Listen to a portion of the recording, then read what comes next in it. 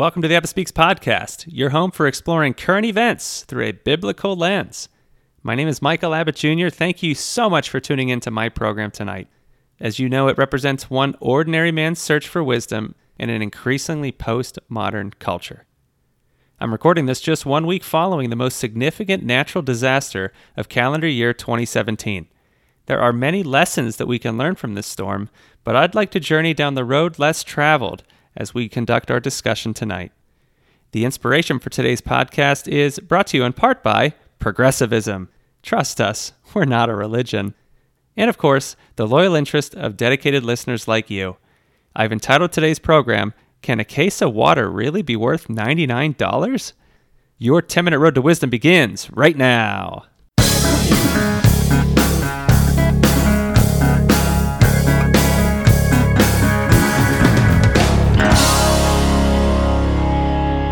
Hurricane Harvey was the first major hurricane to make landfall in 12 years, and its impact has been devastating.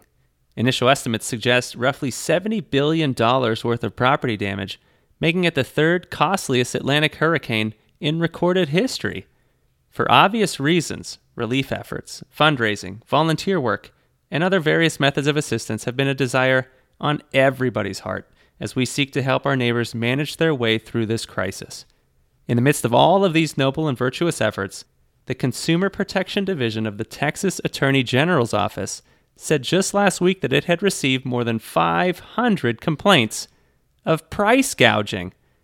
Some consumers reported gasoline selling for as high as $20 a gallon, and cases of bottled water selling for as high as $99 a case during the height of the storm. Could there be anything more unethical or unprincipled as capitalizing upon a natural disaster? Not so fast. Things are not always as they seem. Anyone who has read The Wealth of Nations by Adam Smith understands the concept of the invisible hand. This term refers to the unobservable market force that helps the demand and supply of goods automatically maintain balance and equilibrium in the midst of dynamically changing outside variables. There's a very valid reason why the prices of essential consumer goods skyrocket during times of calamity, but it has little to do with immoral capitalistic greed. Are there instances in which this greed is on display? Well, sure, of course. But these are the exception, not the rule. Here is the overlooked reason why prices had to skyrocket in Houston in the midst of Hurricane Harvey. The market price of these goods must account for human nature. Human nature is prone to hoarding during times of crisis.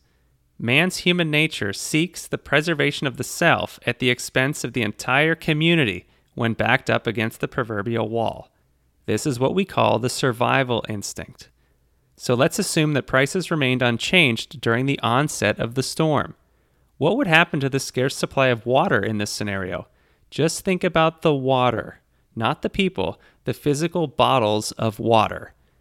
If these resources remained available for market prices before the onset of the storm, one or two people would come in, completely clean out the store, and stockpile this water on their personal shelves in case of an emergency. In other words, a small amount of consumers would effectively function as stock boys, transferring a substantial amount of bottled water from the large number of shelves of a local business to the small number of shelves inside of their respective personal residences. The end result of this scenario is that the scarce water supply will not be consumed by anyone. They won't be consumed by the individuals who need it most because they're no longer on the store shelves. And similarly, they will not be consumed by the individuals making the purchase since they're only being acquired as part of a larger contingency plan. These bottles will remain unopened. During the height of the storm, pricing models that many point to as evidence of gouging actually ensure that supply remains available to meet demand. Forgive the economic technical speak here, but if businesses did not raise their prices to address the dynamics of an environmental crisis, then we would actually be promoting the most inefficient allocation of resources during a time in which consumers are experiencing their greatest need. And here's the problematic truth of the matter. The price of these essential goods must necessarily rise to a level that prevents preemptive, panic-inspired hoarding.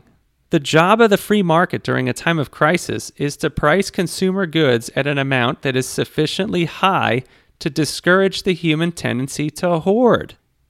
That's the price at which the market dictates that hoarding will no longer occur. If bottled water rises to that price, people are no longer going to store and stockpile the reserves that could be consumed by other people.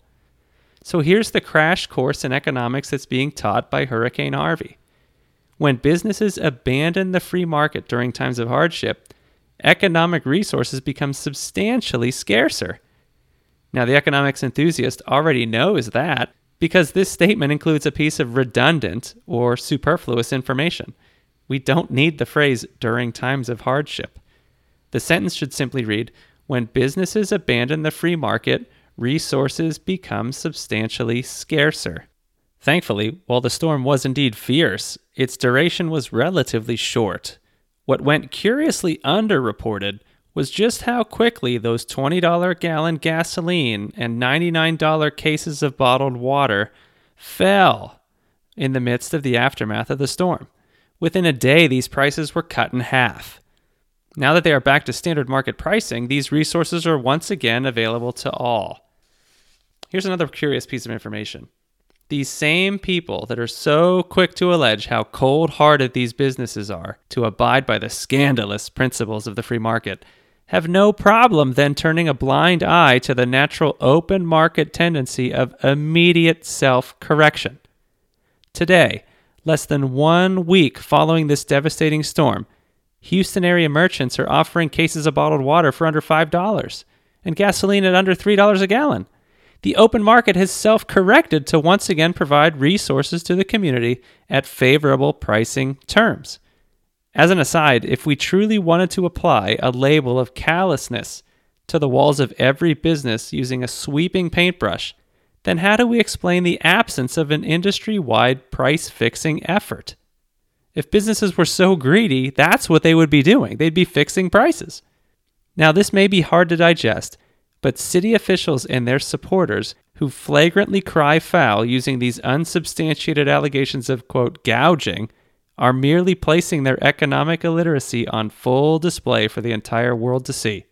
Though they do not realize it, these individuals are actively promoting a greater scarcity of resources when their residents and neighbors have fallen upon the hardest of times. If you restrict the natural market tendency of prices to increase, you are promoting an environment that fosters scarcity. And not just scarcity, the lack of consumption of the most desperately needed resources. Let me close with the case in point using one of the most vocally self-righteous Pharisees in modern American culture, Governor Chris Christie. When Hurricane Sandy struck New Jersey in late 2012, Governor Christie explained that, quote, New Jersey has a tough price gouging law to ensure that profiteers will not take unfair advantage of people at their most vulnerable.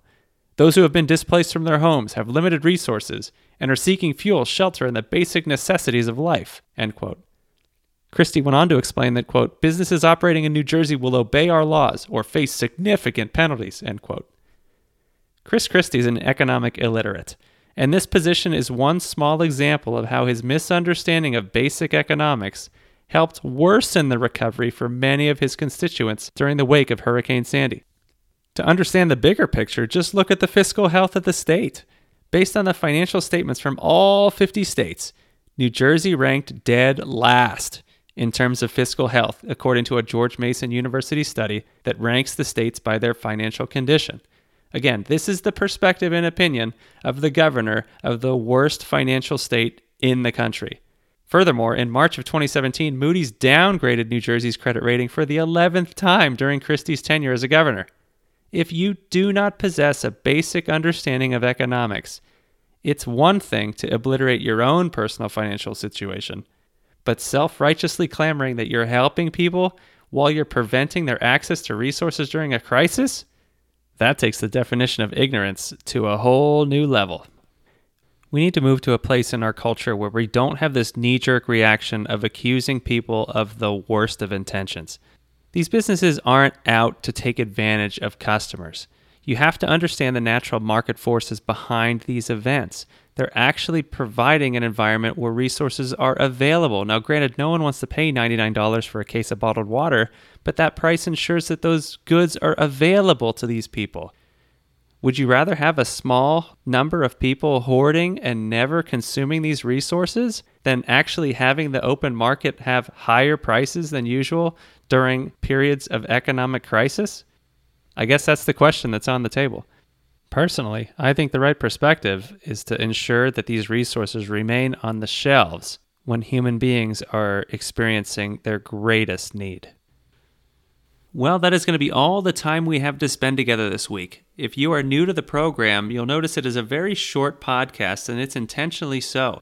This is, again, one man's search for wisdom in a postmodern culture, and after exhaustively searching for wisdom over the course of an entire week, I'm typically only able to bring you 10 minutes of content, and I am filtering out all of the garbage. I'm just trying to give you some quality content that makes you think and challenges your mind, stuff you're not going to hear anywhere else. That is my goal. There's a number of ways in which you can support the program, but I'd like to just ask you to do one thing for me today. I just learned that if you have 5 reviews of a podcast, you're actually rated by Apple. And right now I am sitting at 4 as of the date of this podcast. So if you would be so kind as to hop onto iTunes or the podcast app or however you listen to the program and just submit a quick review. It doesn't have to be much, nothing more than 50 words and a simple title. And just let people know what the program is like and share a recommendation, because I think it would really help them. As always, visit my website, AbbottSpeaks.com, my Facebook handle, @AbbottSpeaks. I'd love to engage with you. And in the meantime, be bold with your faith, strong with your convictions, and courageous in the workplace.